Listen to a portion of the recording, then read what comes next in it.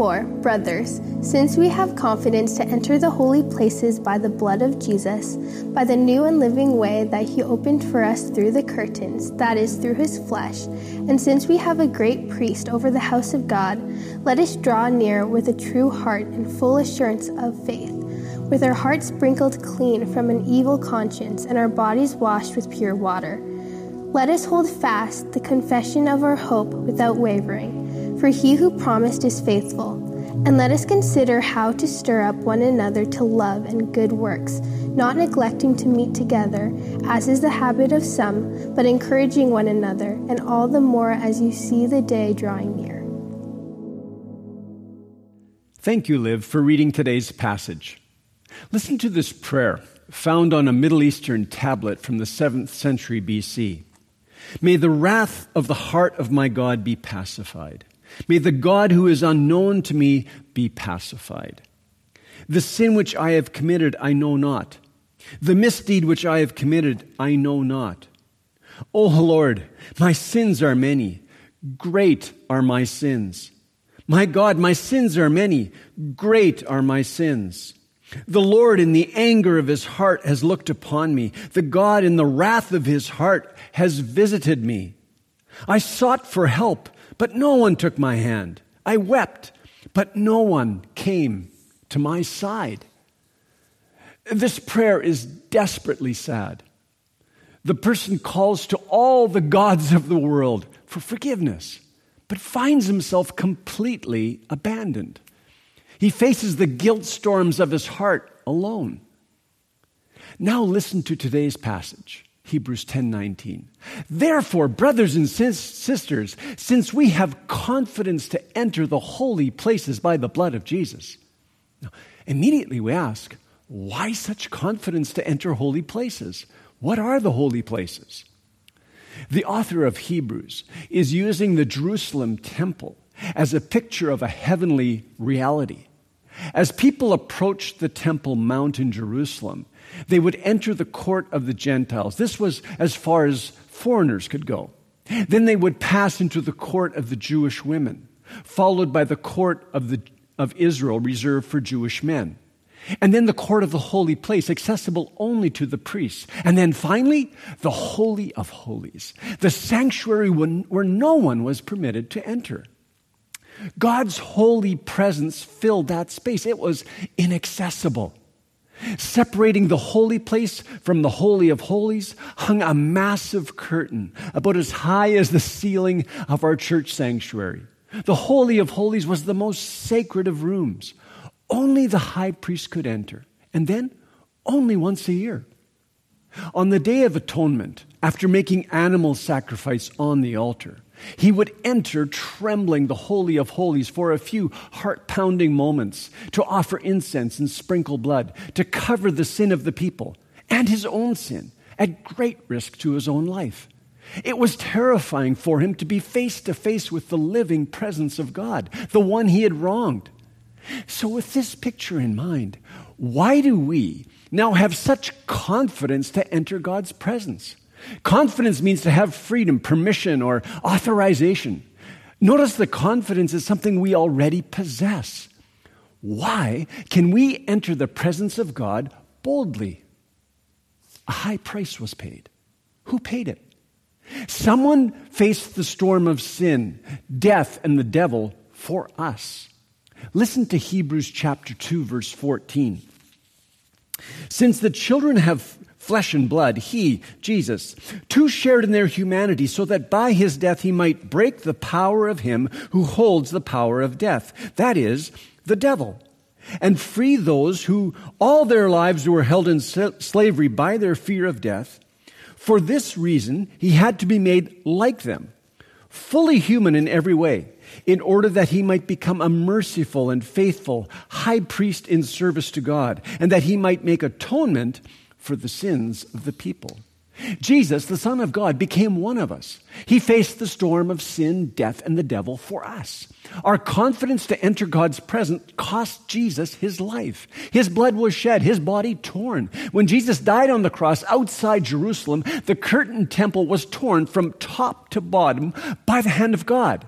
As Christ's body was torn at his death, so the curtain separating us from God was torn. Through the death of Jesus, the way to God was thrown wide open. Wow. We do not enter God's presence groveling, doing penance, making sacrifices, or trying to appease him. No, in Jesus, all the walls between us and God have already been broken down. Because of Jesus, we make this affirmation. We have confidence in our access to God. We have access to the living God, to know him. In his presence are found life, joy, truth, peace, and meaning. Jesus affirms this so clearly in John chapter 14, verse 6. I am the way and the truth and the life. No one comes to the Father except through me. He opened the door for us. So do we value this door that has been opened for us? When we realize what it cost Jesus for us to enter God's presence, how does it change our worship and prayer?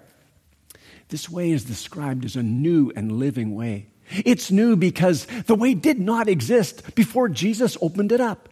It is a living way because we walk this way with the living, resurrected Christ. We follow the path of Jesus into God's presence. And then we read in verse 21, and since we have a great high priest over the house of God, we, the church, are the house of God. Jesus is the great priest over the house of God. Jesus is our access to God and our advocate before God. Romans chapter 8, verse 31. Who is to condemn? Christ Jesus is the one who died. More than that, who was raised, who is at the right hand of God, who indeed is interceding for us. Followers of Jesus have the privilege of entering the true tabernacle in heaven, where Christ appears in the presence of God, interceding for us as our faithful and merciful advocate. We're not alone. Jesus carries our names within himself, for we are in him. And so our second affirmation is this. We have confidence in our advocate, Jesus, before God. And based on these two affirmations, namely one, that we have full confidence to enter the presence of God, and two, that we have a great advocate in God's presence, we are urged to do three things. Based on what Jesus has accomplished, an intense appeal is made to us to do three things with all that we are. The first exhortation is found in verse 22. Let us draw near with a true heart in full assurance of faith, with our hearts sprinkled clean from an evil conscience and our bodies washed with pure water. Notice it's a command. Let us. It's not passive, it's active. Being in close relationship with God just doesn't happen automatically. We use our minds and our willpower to choose to do this. First exhortation, let us draw near to God together. Notice it is let us, not let me.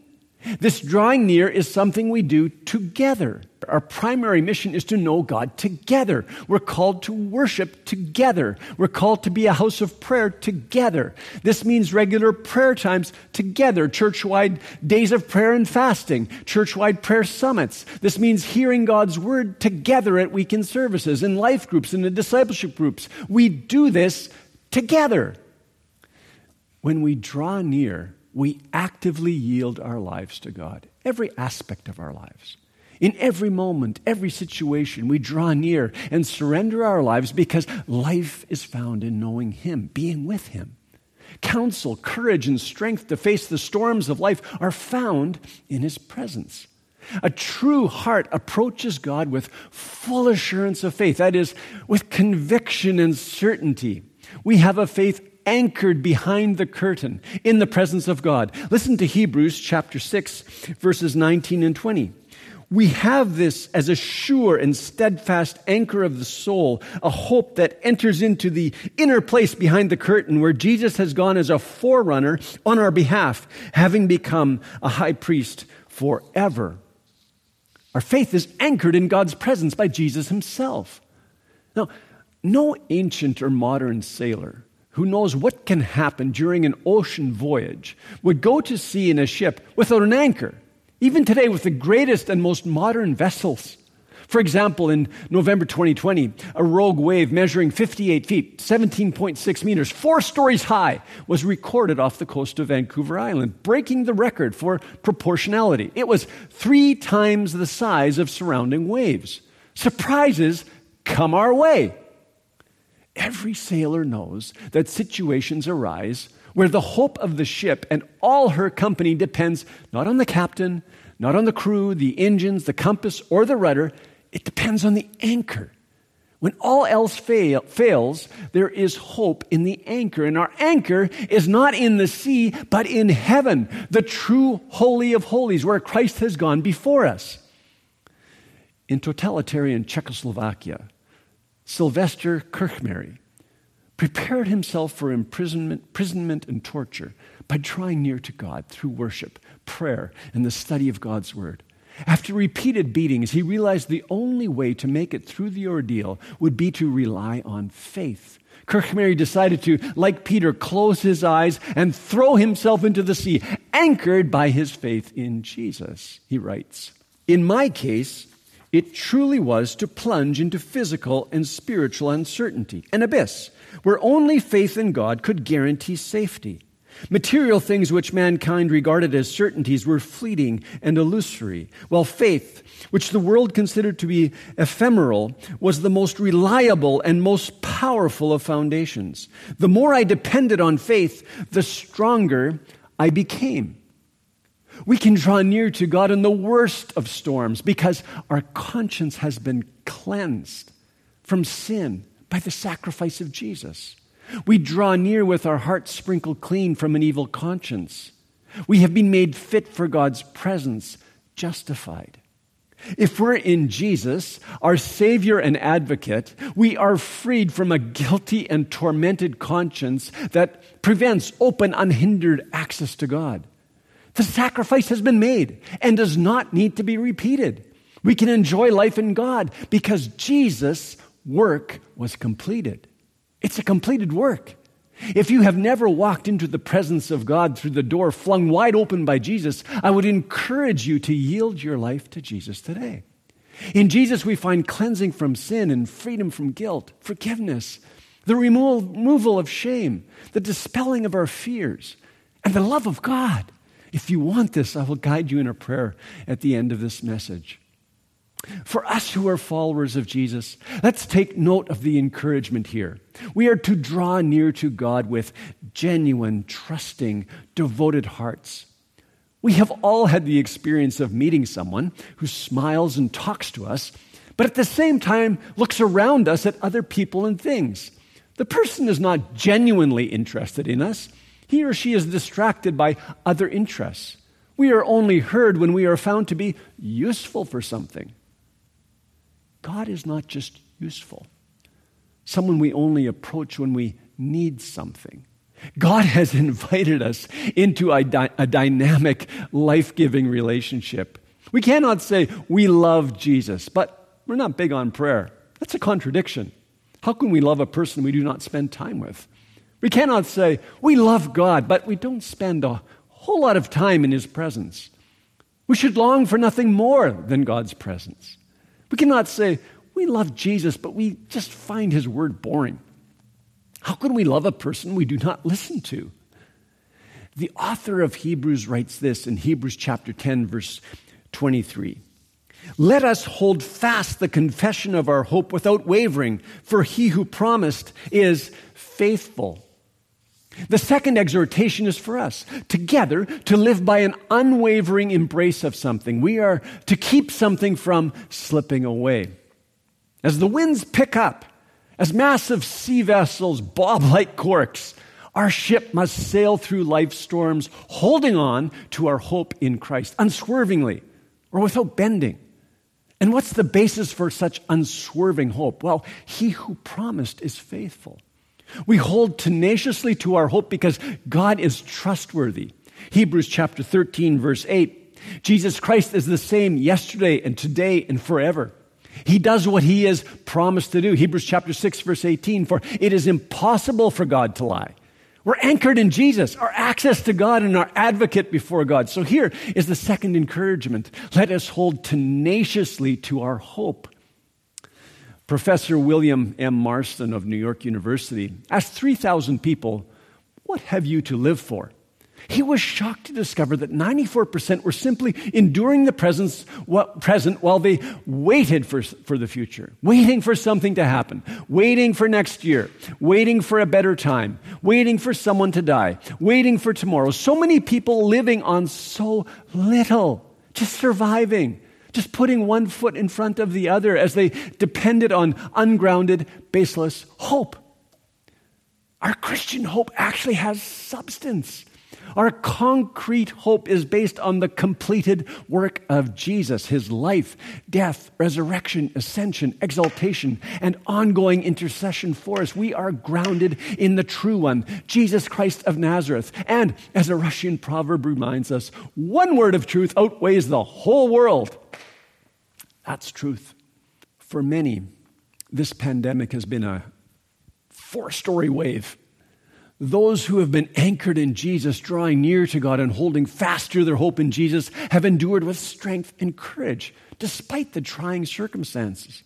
They have continued to profess their hope in Christ to each other and to those around them through their conversation and compassionate action. We want to follow their example. In verse 24 of Hebrews chapter 10, the author writes this, "And let us consider how to stir up one another to love and good works." The word consider means to direct the mind towards and reflect on. It's about serious energy given to thinking about others for the purpose of stirring them up. The word stir is a strong word, actually. We're to provoke one another in a good way toward loving and serving. We're to motivate one another toward tangible expressions of love. And so this is the third encouragement. Let us spur one another on. The church being addressed by the author was facing testing and disappointment. In such a context, the need for finding ways to encourage others was all the more urgent. They were to draw near to God together, encourage one another with the profession of their common hope, and then motivate one another toward tangible expressions of love. In our Willingdon language, we would say, let's get to know Jesus together and encourage one another to carry on his ministry together. That is our mission, our reason for being. Where does this spurring one another on happen? Well, look at verse 25. Not neglecting to meet together, as is the habit of some, but encouraging one another, and all the more as you see the day drawing near. The word neglect actually means to abandon or forsake. He's addressing wrongful abandonment. He's talking about walking away from relationship with the church family for all the wrong reasons. During the pandemic, we have had the gift of gathering online for worship services, gathering in life groups, ILM fellowship groups, and discipleship groups on Zoom. We should be grateful. Here's a picture of Betty Wood watching online. She has terminal liver cancer. Betty, we pray for you. And she's unable to attend in person. Her son Andrew and his wife Claire care for her. They're both immunocompromised. So the online service and Zoom calls have been their only way to walk with their church family. Your situation may be very similar. If you are unable to come to in-person services, bless you, we love you. No, we will continue to invest in online services. Having said this, we're entering a new season. Many of us can attend in-person services. If this is your time to return to in-person services, I really look forward to welcoming you back. And why is gathering together so important, whether in person or online? Well, firstly, we gather together to worship because Christ is present in corporate worship. Worship in community makes possible an intensity of adoration that does not as readily occur in solitude. Our worship, it's a foretaste of the heavenly gathering. As we draw near to God as his people, heaven descends to earth. Those who join us experience God's tangible presence. Secondly, in the gathered community, God's word ministers to us with unique power. We hear God together. We seek to understand God's word together. Having God's word in our hearts, we can encourage one another in our faith and then discern how to live it out. Thirdly, we learn to love one another by walking together. Love by its very nature demands relationship, being together. We cannot learn to love on our own. Our care for one another cannot be sustained unless we meet together regularly. I have some questions for us. Do we come to weekend services thinking, how can I encourage someone today? Do we come with intentionality? Do we come with a desire to spur others on? Are we attentive to those who are new, ready to welcome them? Do we come ready to love and to serve and not just receive? May I encourage you to serve. Do we go to our life groups, ILM fellowships, and discovery groups thinking, how can I build my brothers and sisters today? How can I build them up in love and service? How can I encourage someone in their faith journey? How can I spur someone on today? Why were people abandoning their gathering moments in the first century? In the book of Hebrews, the reasons were persecution and shaming and indifference and weariness and short-sightedness and arrogance. Some thought they could make it on their own. Why do people abandon gathering moments in the 21st century? Sometimes it's indifference, fear of disease, self-centeredness, weariness, short-sightedness, arrogance. We sometimes think we can make it on our own. We live in a very individualistic, isolated world. The truth is this: our gathering together is essential. And all the more as you see the day drawing near, we read in Hebrews. Our gathering together anticipates the final ingathering of God's people. The day that we read about in verse 25 refers to Christ's return at the end of time. If we are to be a Christian generation, we must always live as a generation of the end time. This is a critical time in world history. This is a critical moment in Canadian history. Last week, our federal government enacted the Emergencies Act. No matter where we find ourselves on the political spectrum, we must agree that this is a very delicate time. So much hangs in the balance, politically, economically, and most importantly, spiritually. Perhaps you've been following the evolution and passing of Bill C-4 through both Parliament and Senate. The preamble to that bill is deeply disturbing. It declares the traditional understanding of male and female to be a myth. The preamble gives clear evidence to the spiritual emergency in our country. How would we live if this was our last decade on earth? What would we say to our brothers and sisters in Christ? What would we want to stir up in them? On the day of his return, Jesus will draw near to us, and we will draw near to him for the last time, for we will be together forever in his presence. Do we live oriented to that day? Do we live with the end in mind? This moment is probably the most difficult moment for the Canadian church in 100 years. This is certainly a critical moment in the history of Willingdon Church. But it's a privilege to live this moment with Jesus. We're now emerging from a pandemic where our freedom to gather has been severely curtailed by provincial and federal governments. Now, how we come out of this pandemic depends on us, not on the government. If we live anchored in the two affirmations of our text, heeding the three encouragements, we will remain anchored no matter how great the storm. Jesus blew open the doors of heaven for us. Nothing should anchor us more than God's presence. Nothing should steady us more than our profession of hope in him. Nothing should pass through our lips except that which would stir up our brothers and sisters to love and good deeds as we gather together for his glory and his alone. Now, if you have never surrendered your life to Jesus, and today's the day when you want to say yes to Jesus, you want to enter the Father's presence through the way opened by Jesus, you want to experience freedom from guilt, the forgiveness of sin, receive the gift of eternal life, then if today is your day and you sense God drawing you to himself, then I'd ask you to pray this prayer with me. Jesus, thank you for the invitation to know you. Please forgive me for leading my own life separate from you. Thank you for dying on the cross and paying the price for all my sin. I repent and surrender my whole life to you. I turn to you for forgiveness and new life. Set me free. Jesus, lead me from this day forward. Lead me into the Father's presence. Fill me with your Spirit. Thank you for gifting me with eternal life.